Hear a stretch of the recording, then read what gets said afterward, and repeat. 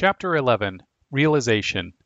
After John was put in prison, Jesus came to Galilee, preaching the gospel of the kingdom of God, and saying, "The time is fulfilled, and the kingdom of God is at hand. Repent and believe in the gospel." Mark 1:14 through 15. The Scriptures, being an infallible and unified revelation of God, continue the prophetic victory theme into the New Testament. This is despite the changes by some amillennialists that the postmillennial hope cannot be sustained in the New Testament. Whatever support premillennialism may draw from its own interpretation of the Old Testament, we question seriously whether the New Testament gives any valid encouragement to this theory. As I shall show, such charges are wholly without merit. There is ample witness to the postmillennial hope in the New Testament revelation. While dispensationalism's Zionistic approach to the kingdom promises of the Old Testament runs into serious problems in the New Testament, such is not the case with postmillennialism. On the one hand, it seems to be the case that premillennialism finds its greatest strength in the Old Testament, when divorced from the New. This is undeniably the situation with dispensational premillennialism. On the other hand, amillennialism garners its strongest arguments from the New Testament when interpreted apart from the New Testament's Old Testament foundations. Postmillennialism alone relates both the Old and New Testament revelation into one unified eschatological framework. To test my assertion, let us then turn our attention to the New Testament record. Inauguration. The birth of the King. In paradigmatic, biblico-theological fashion, Luke, in the first chapter of his Gospel, draws upon and arranges the Old Covenant expectations that were uttered in response to the announcement of Christ's birth. As he brings the Old Testament expectations over into the New Testament, he rephrases the prophecies in terms of their New Covenant fruition. Interestingly, most of these are in poetic song format, indicating the joyousness of the expectations. In the angelic annunciation to Mary of the nativity of her Son, Christ is promised the Davidic throne of rule, which will know no end. He will be great and will be called the Son of the Highest, and the Lord God will give him the throne of his father David, and he will reign over the house of Jacob forever, and of his kingdom there will be no end. Luke 1:32-33. This is surely an echo of the sublime prediction in Isaiah 9:6-7. We should remember from our earlier study that Isaiah 9:6-7 ties kingdom dominion in with the birth of the king as historically successive realities. As I will show later, Daniel 7:13 equates Christ's coronation with his historical ascension, leading to his supra-historical session. Daniel 2 also speaks of his kingdom coming in the days of the fourth kingdom, Rome, Daniel 2:40-45. The pattern of the New Testament is humiliation followed immediately by exaltation, John 7:39, Luke 24:26, 1 Peter 1:11. Later I will show that he presently rules as Messianic king and that his rule will extend into eternity. But we must recognize that Christ did receive David's throne ordained in prophetic imagery. Acts 2:29-36, 3:13-15, 5:29-31, Revelation 3:7. The reference in Luke 1:33 to Christ ruling over the house of Jacob is significant. Jacob was the father of the 12 tribes of Israel. Thus, this reference should be understood as alluding to the totality of the Israel of God, which includes all of the redeemed, Jew and Gentile alike. Luke's companion, Paul, makes this especially clear. Galatians 3:29, 6:16, Ephesians 2:12-22. Mary's Magnificat, Luke 1:46-55, reverberates with the victory theme. In verses 47 and 48, she exalts the Lord as Savior, recognizing God's glorious blessing upon her. "From this time on all generations will count me blessed." Why this universal homage? Because the Mighty One, verse 49, has begun to move in history in a powerful way, using Mary for his glory. The prognostication is guided by the prophetic victory theme, not by despair, lamentation, and expectation of perpetual suffering. She recognizes that in the soon coming birth of Christ, God will do mighty deeds with his arm. He will scatter the proud, verse 51. He will bring down rulers and exalt those who are humble, verse 52. He will fill the hungry with good things, verse 53. He will do it through his people, verse 54, in keeping with the Abrahamic covenant, verse 55. There is absolutely no intimation of defeat here. Victory is representative through God's people. Zacharias' prophecy continues the glad tidings. He sees Christ's birth as bringing tidings of victory for God's people over their enemies, Luke 1:68 through 71. This again is in fulfillment of the Abrahamic covenant. Verse 73, compare Romans 15:8 through 12. Christ is the sunrise that will shine upon those who sit in darkness and the shadow of death. Verses 78 through 79. Elsewhere, this refers to the Gentiles, Isaiah 9:1-2, Matthew 4:16. This light is later seen as a positive force, dispelling darkness in the present age, Romans 13:11 through 13, 1 John 2:8. Because Christ has come, he will bring peace on earth, Luke 2:14a.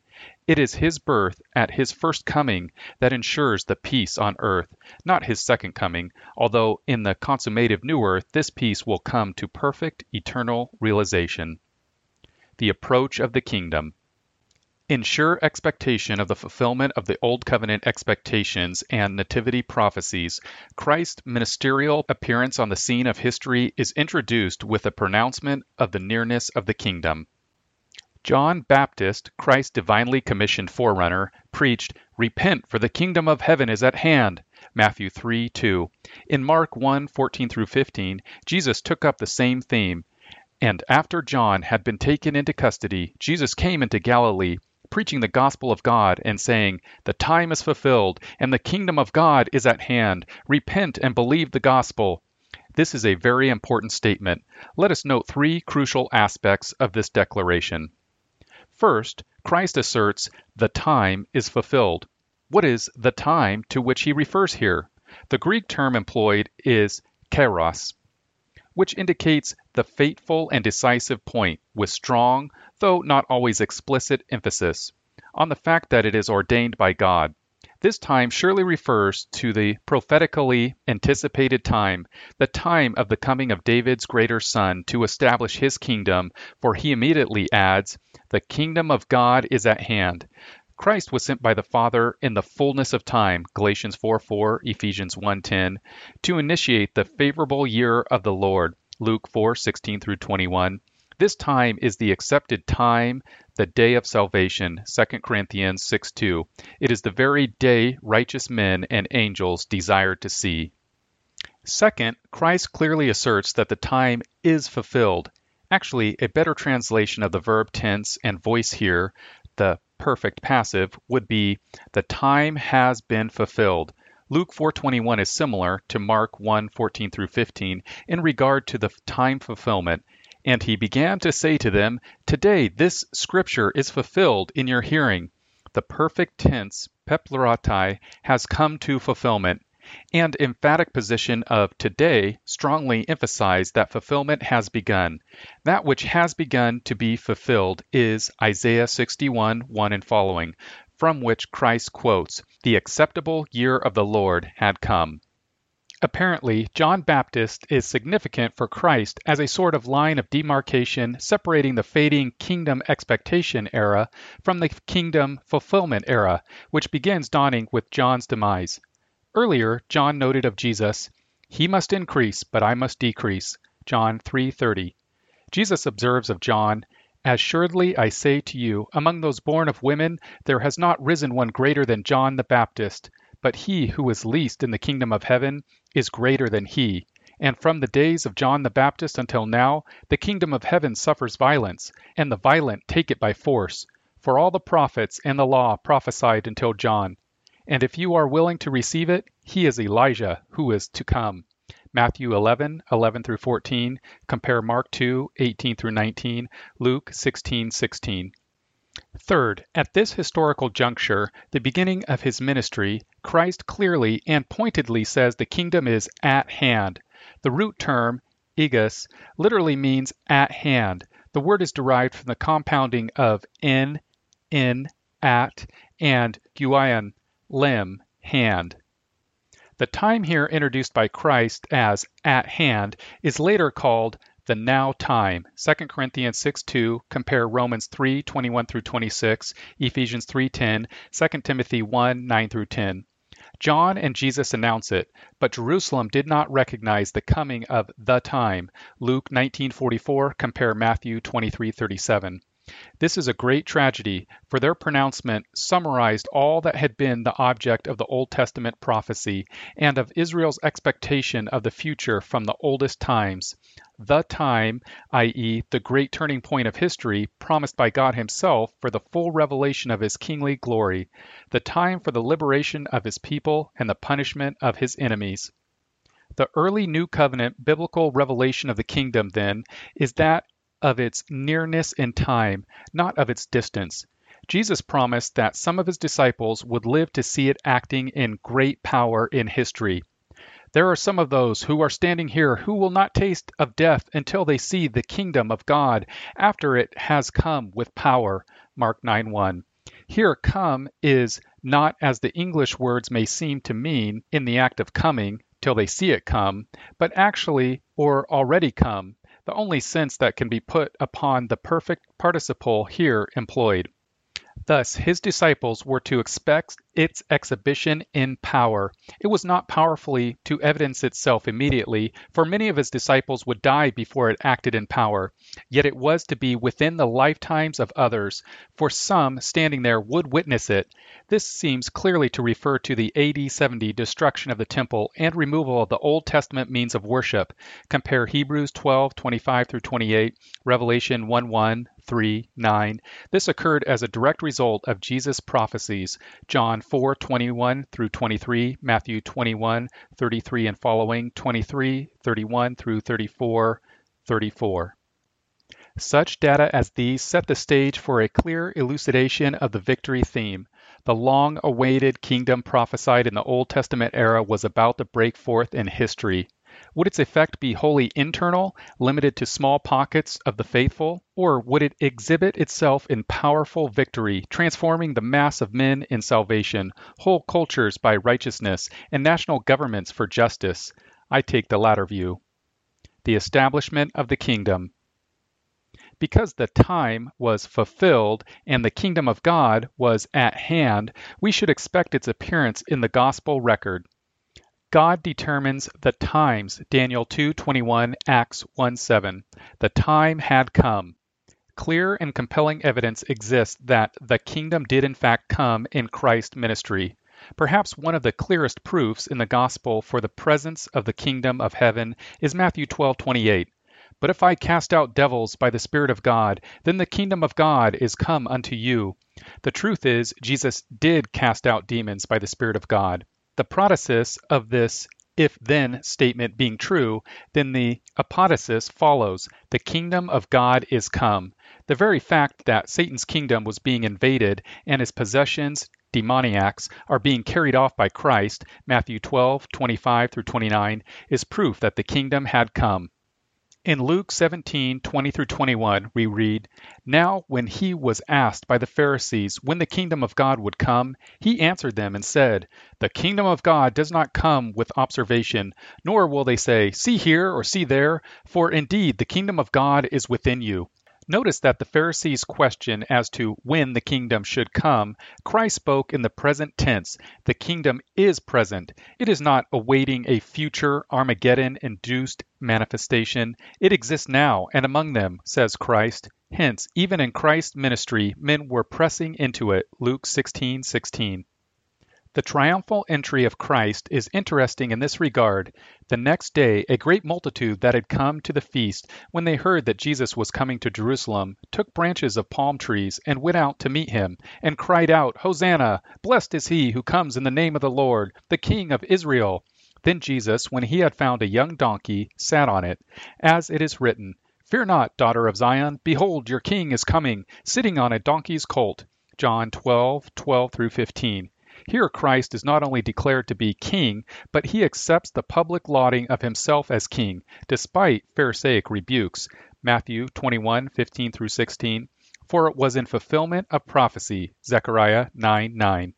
During his trial and at the inquiry of Pilate, Christ specifically admits his kingship and the presence of his kingdom. Jesus answered, "My kingdom is not of this world. If my kingdom were of this world, my servants would fight, so that I should not be delivered to the Jews. But now my kingdom is not from here." Pilate therefore said to him, "Are you a king then?" Jesus answered, "You say rightly that I am a king. For this cause I was born, and for this cause I have come into the world, that I should bear witness to the truth." John 18:36 through 37a. Compare Matthew 27:11, Mark 15:2, Luke 23:3. Although he defines his kingdom as something otherworldly rather than essentially political, as was Caesar's kingdom, he nevertheless indicates his kingdom is present. He speaks of my kingdom, verse 36a. He claims to have his own servants, even though they do not fight with sword to defend him, verse 36b. He clearly states, I am king, verse 37a. And as we might expect, given our previous study of Mark 1:14 through 15, he states that it was for that very purpose he was born into the world, verse 37b. Application: the coronation of the king. A frequent refrain in the New Testament is that of glorious and powerful enthronement of Christ, which was anticipated in his nativity prophecies. In a number of passages, he is spoken of as having ascended into heaven and having been royally seated at the right hand of the throne of Almighty God, creator of the heavens and the earth. The anticipation of this enthronement is clearly evident in his post-resurrection, pre-ascension Great Commission. In Matthew 28:18 through 20, we read a statement much in contrast to his earlier reservation and humility. No longer do we hear the familiar, I can do nothing of myself, John 5:19, 30, 8:28, 12:49, 14:10. Rather, we hear a resoundingly powerful, all authority has been given to me in heaven and on earth. A mighty transformation has taken place in the ministry of Christ as a direct result of his resurrection. Satan has been conquered. Christ has overcome the world, to be declared the Son of God with power. Romans 1:3, 4. The Great Commission is truly a post-millennial commission.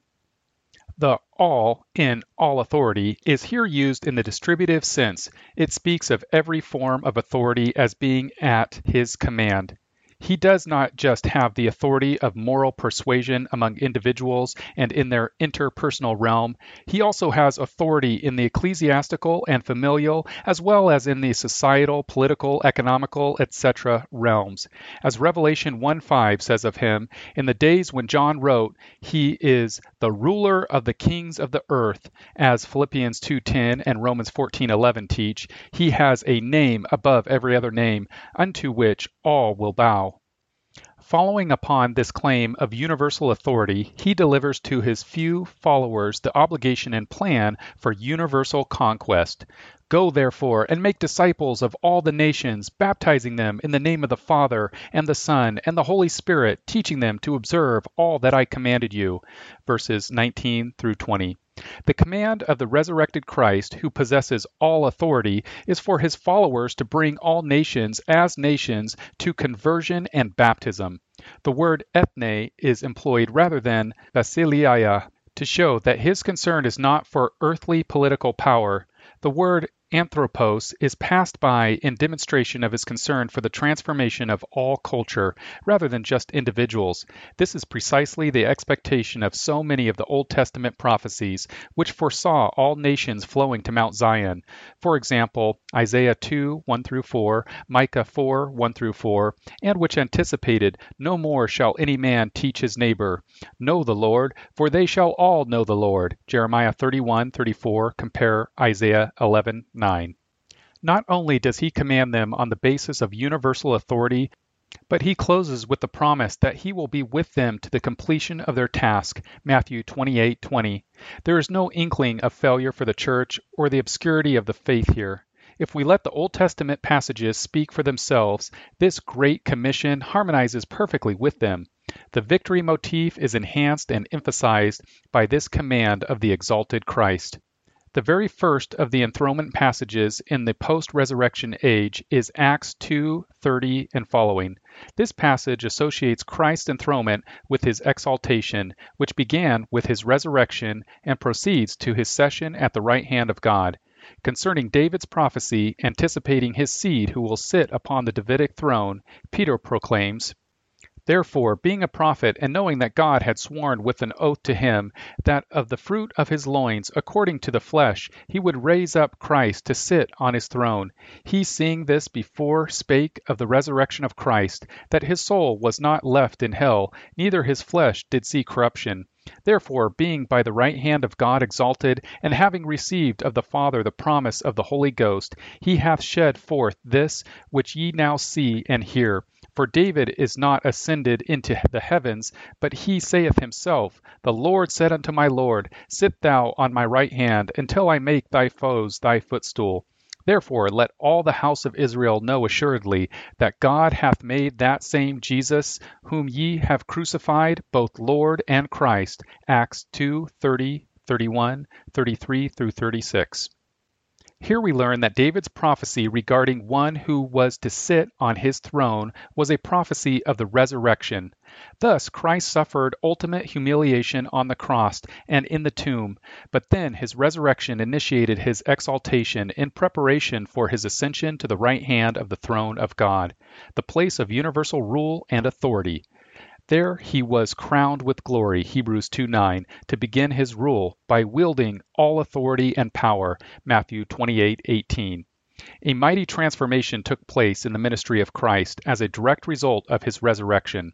The pouring out of the Spirit, Acts 2:34 through 36, was a powerful exercise of regal authority.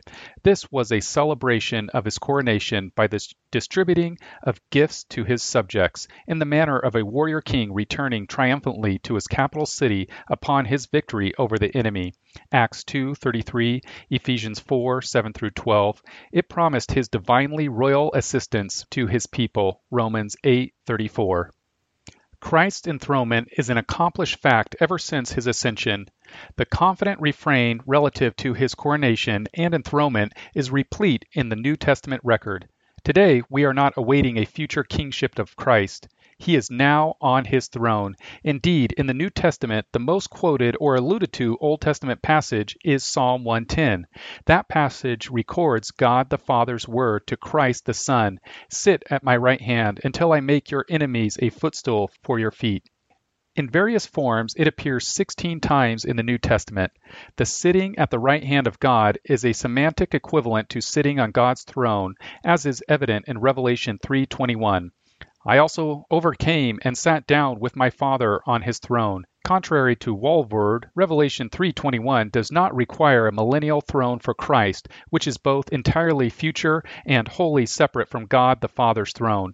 It no more refers to two distinct themes than Jesus' statement to Mary in John 20:17 requires two distinct persons, when he speaks of being referred to by "my Father and your Father." The throne of God and of Christ is one throne, Revelation 22:1-3. The proclamation of the kingdom. This is why there is so much kingdom of God proclamation in the New Testament. In Acts 3:15, Peter preaches Christ as the Prince of Life. In Acts 5:31a, he asserts his obligation to disobey civil authority when it demands that he cease preaching Christ. His rationale is important. Him God has exalted to his right hand to be Prince and Savior. The word prince here may literally be translated leader, ruler, prince. He was exalted to become prince or ruler. In Acts 17:7, we learn of the civil turmoil the early Christians were causing. The charge against them is most interesting and must be based in reality, even if largely misunderstood by the unbelieving populace. Just as the Jews accused Jesus of claiming to be a king, so we read of the charge against his followers. These all do contrary to the decrees of Caesar, saying that there is another king, one Jesus. Just as Jesus did in fact teach that he was a king, though in a non-political sense, John 18:36-37, his followers did the same. According to Paul, God put all things under his feet, Ephesians 1:22. God gave him a title, name, higher than any that is named, Philippians 2:9. In both of these places, Paul employs aorist tense verbs, which speak of an action at a point in past time, i.e., at his resurrection, ascension, enthronement. Hence, the scores of references to him as Lord throughout the New Testament. In fact, Christ is Lord evidently becomes a creedal statement of sorts in the apostolic era. Paul speaks to the Colossians in a way quite agreeable to this view of the coming of the kingdom. Giving thanks unto the Father, which hath made us meet to be partakers of the inheritance of the saints in light, who hath delivered us from the power of darkness, and hath translated us into the kingdom of his dear Son. Colossians 1:12-13. Inarguably, he is speaking of Christ's kingdom, for he calls it the kingdom of his dear Son. Just as clear is the fact that the translation of those saints nearly 2,000 years ago was considered a past fact, not a future prospect. Paul uses aorist tense verbs when he speaks of their being delivered and translated. He does the same in 1 Thessalonians 2:12. He even speaks of those who were his helpers in the ministry for the kingdom of God, Colossians 4:10. John follows suit in Revelation 1:6 and 9, and Christ hath made us kings and priests unto God and his Father. I, John, who also am your brother and companion in tribulation, and in the kingdom and patience of Jesus Christ. In these verses, John speaks of the Christians of the 7 churches of Asia, Revelation 1:4, 2-3, as already made, aorist tense, to be a kingdom, literally. In fact, John is already a fellow with them in the kingdom, Revelation 1:9. The building of the kingdom.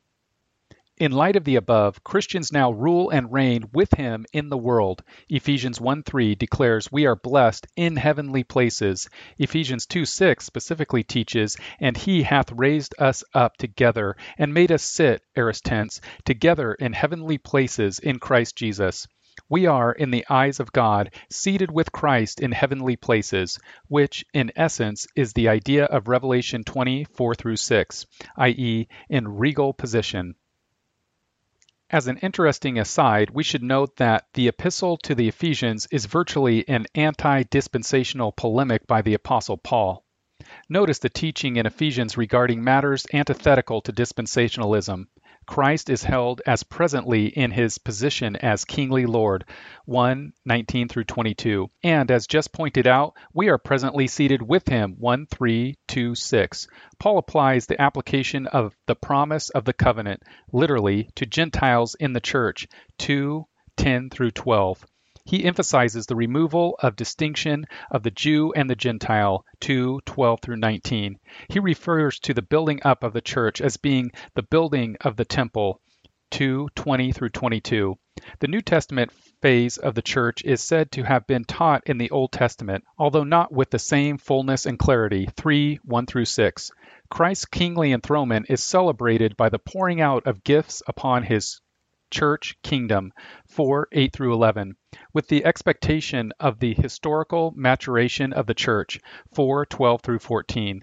Paul mentions the kingdom in a way that indicates its spiritual rather than political nature, 5:5. In 1 Corinthians 3:21-22, Christians are shown their noble status. For all things are yours, whether Paul or Apollos or Cephas or the world or life or death or things present or things to come, all are yours. Elsewhere, the present kingly status of Christians is evident. For example, Romans 5:17, Colossians 3:3, 1 Timothy 2:11-12. Interestingly, the initial excitement at Christ's first proclamation of the kingdom saw men and women crowding their way into it. From the days of John the Baptist until now, the kingdom of heaven has been taken by storm, and eager men are forcing their way into it. Matthew 11:12, J.B. Phillips translation. Calvin understood this as saying, so many sought it with burning zeal. The kingdom's spiritual nature. Despite dispensationalism's confusion, the scripture is quite clear regarding the spiritual nature of the kingdom. It is a distinctive of dispensationalism that asserts that Christ offered to Israel a literal, political, earthly kingdom, but that the Jews rejected it, thus causing its postponement. This view of the kingdom is totally erroneous. As a matter of fact, it was just this sort of kingdom that the first century Jews wanted and which Christ refused. When Jesus therefore perceived that they would come and take him by force to make him a king, he departed again into a mountain himself alone.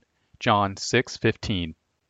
The disciples themselves missed his point for the most part while he was on earth. This is evidenced in the Emmaus Road encounter after the crucifixion, where these disciples lament, "But we trusted that it had been he which should have redeemed Israel, and beside all this, today is the third day since these things were done."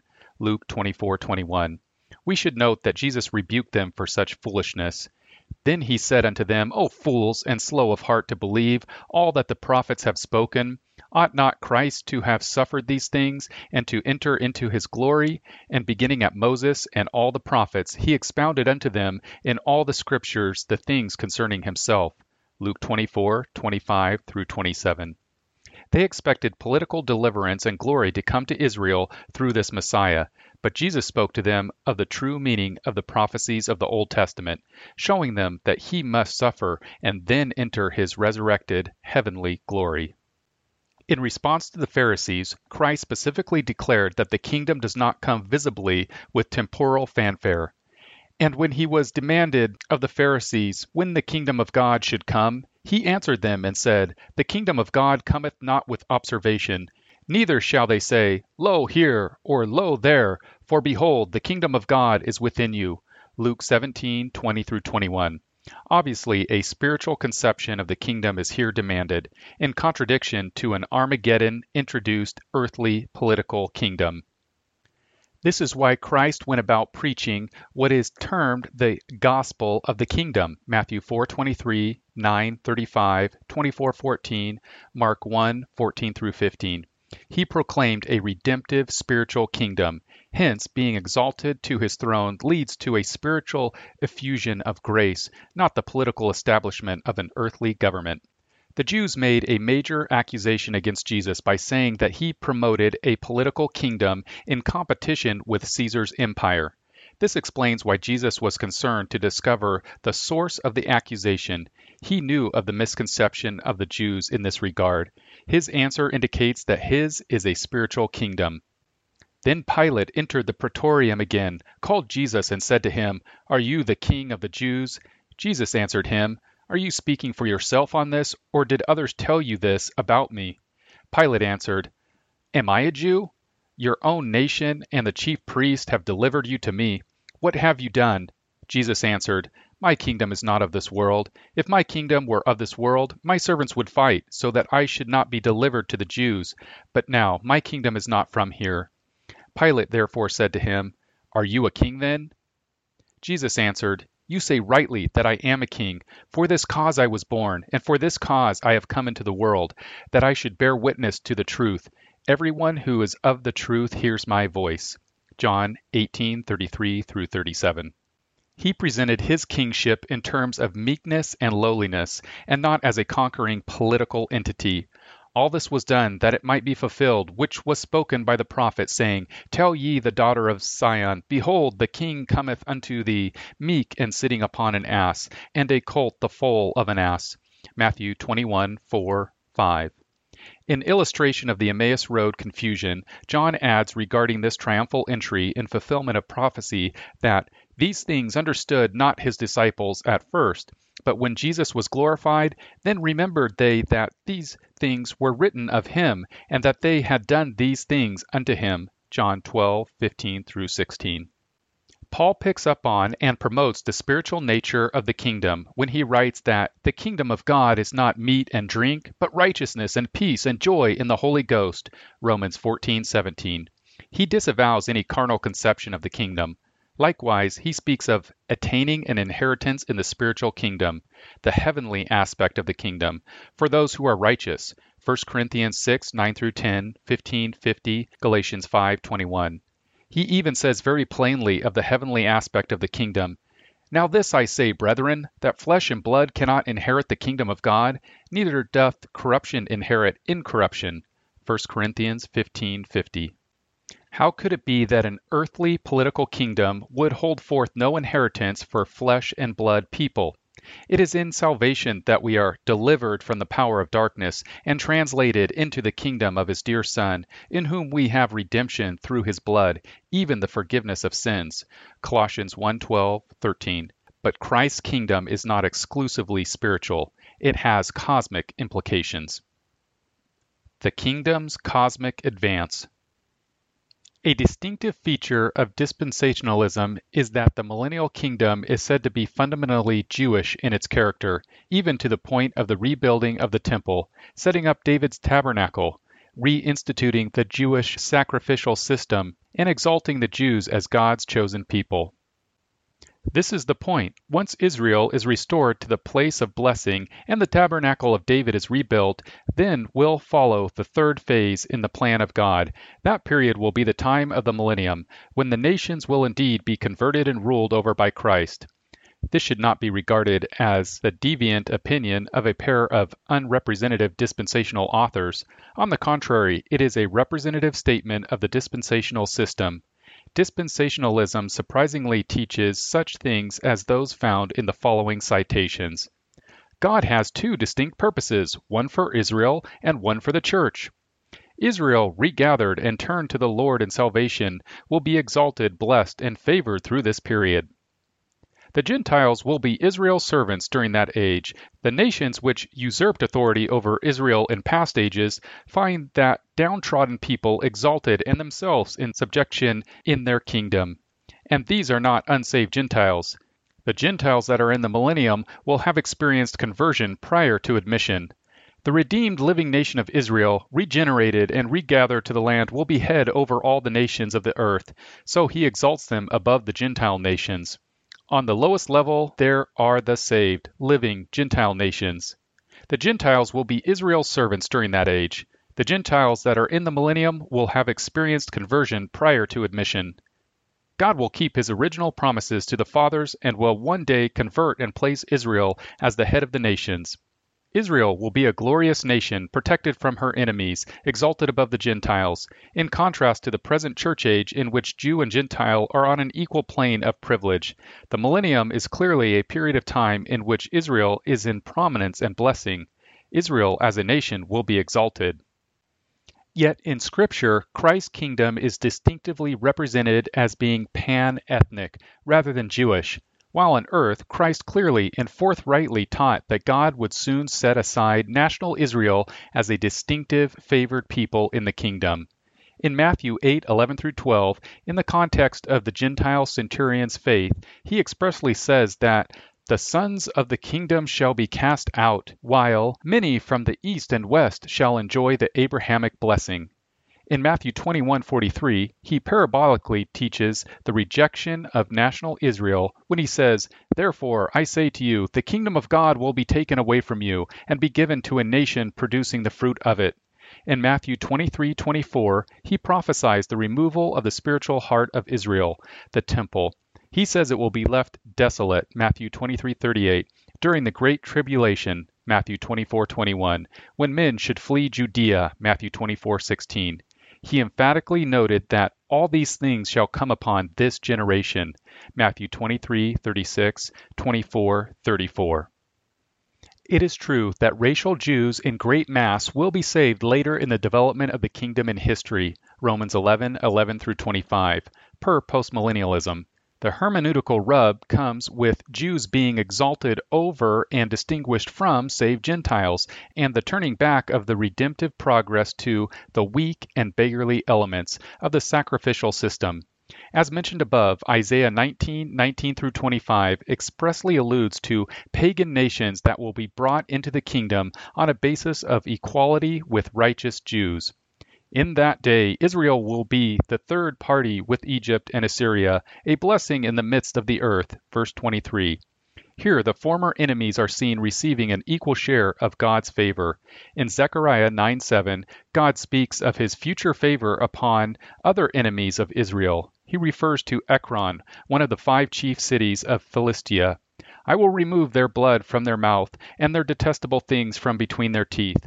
Then they will also be a remnant for our God, and be like a clan in Judah, and Ekron like a Jebusite. This Philistine enemy is to become like a clan in Judah. Israel's demise from dominance is directly related to her ethical conduct. Israel crucified the Messiah. Jesus makes this the point of his parable of the householder mentioned above, Matthew 21:33 and following. The constant apostolic indictment against the Jews pertained to this gross, conclusive act of covenantal rebellion. Although it is true that the Romans were responsible for physically nailing Christ to the cross, John 18:30-31, nevertheless, when covenantally considered, the onus of the divine curse fell squarely upon those who instigated and demanded it, the Jews of that generation. The biblical record is quite clear and emphatic. The Jews were the ones who sought his death, Matthew 26:27, John 11:53, 18, 19. This most heinous sin of all time committed by the Jewish nation is in constant refrain in the New Testament. Acts 2:22-23, 36, 3:13-15a, 5:30, 7:52, 1 Thessalonians 2:14-15. The New Testament era church is not a distinct body of people for a time. Rather, it is a newly organized fulfillment of the old body for all time. This church is one with the Jewish forefathers, being grafted into the Abrahamic root and partaking of its sap, Romans 11:17-18. Because of the redemptive work of Christ, there is neither Jew nor Greek, for ye are all one in Christ Jesus, Galatians 3:28. In Ephesians, Paul is quite emphatic on this matter. Though in the past the Gentiles, Ephesians 2:11, were strangers to the covenants of promise, 2:12, Christ has brought them near, 2:13, by breaking down the wall of separation between Jew and Gentile through redemption, 2:14-15. This makes one people of two, 2:16-17, who worship one God, 2:18, making the Gentiles fellow citizens with the saints and of the household of God, 2:19, being built upon one foundation, 2:20-22. Conclusion. The New Testament portrait of Christ is that of a king who has come sovereignly to establish his kingdom. At his birth there was an outburst of hymnic joy at the coming of the long prophesied king. In the winding down of John Baptist's ministry, we are presented the Christ who has come into messianic fulfillment. Early in Christ's ministry, he declared his kingdom's approach and then set out to establish it through preaching and teaching. Upon his coronation, Christ began ruling judicially over the nations of the earth through spiritual means rather than by the sword.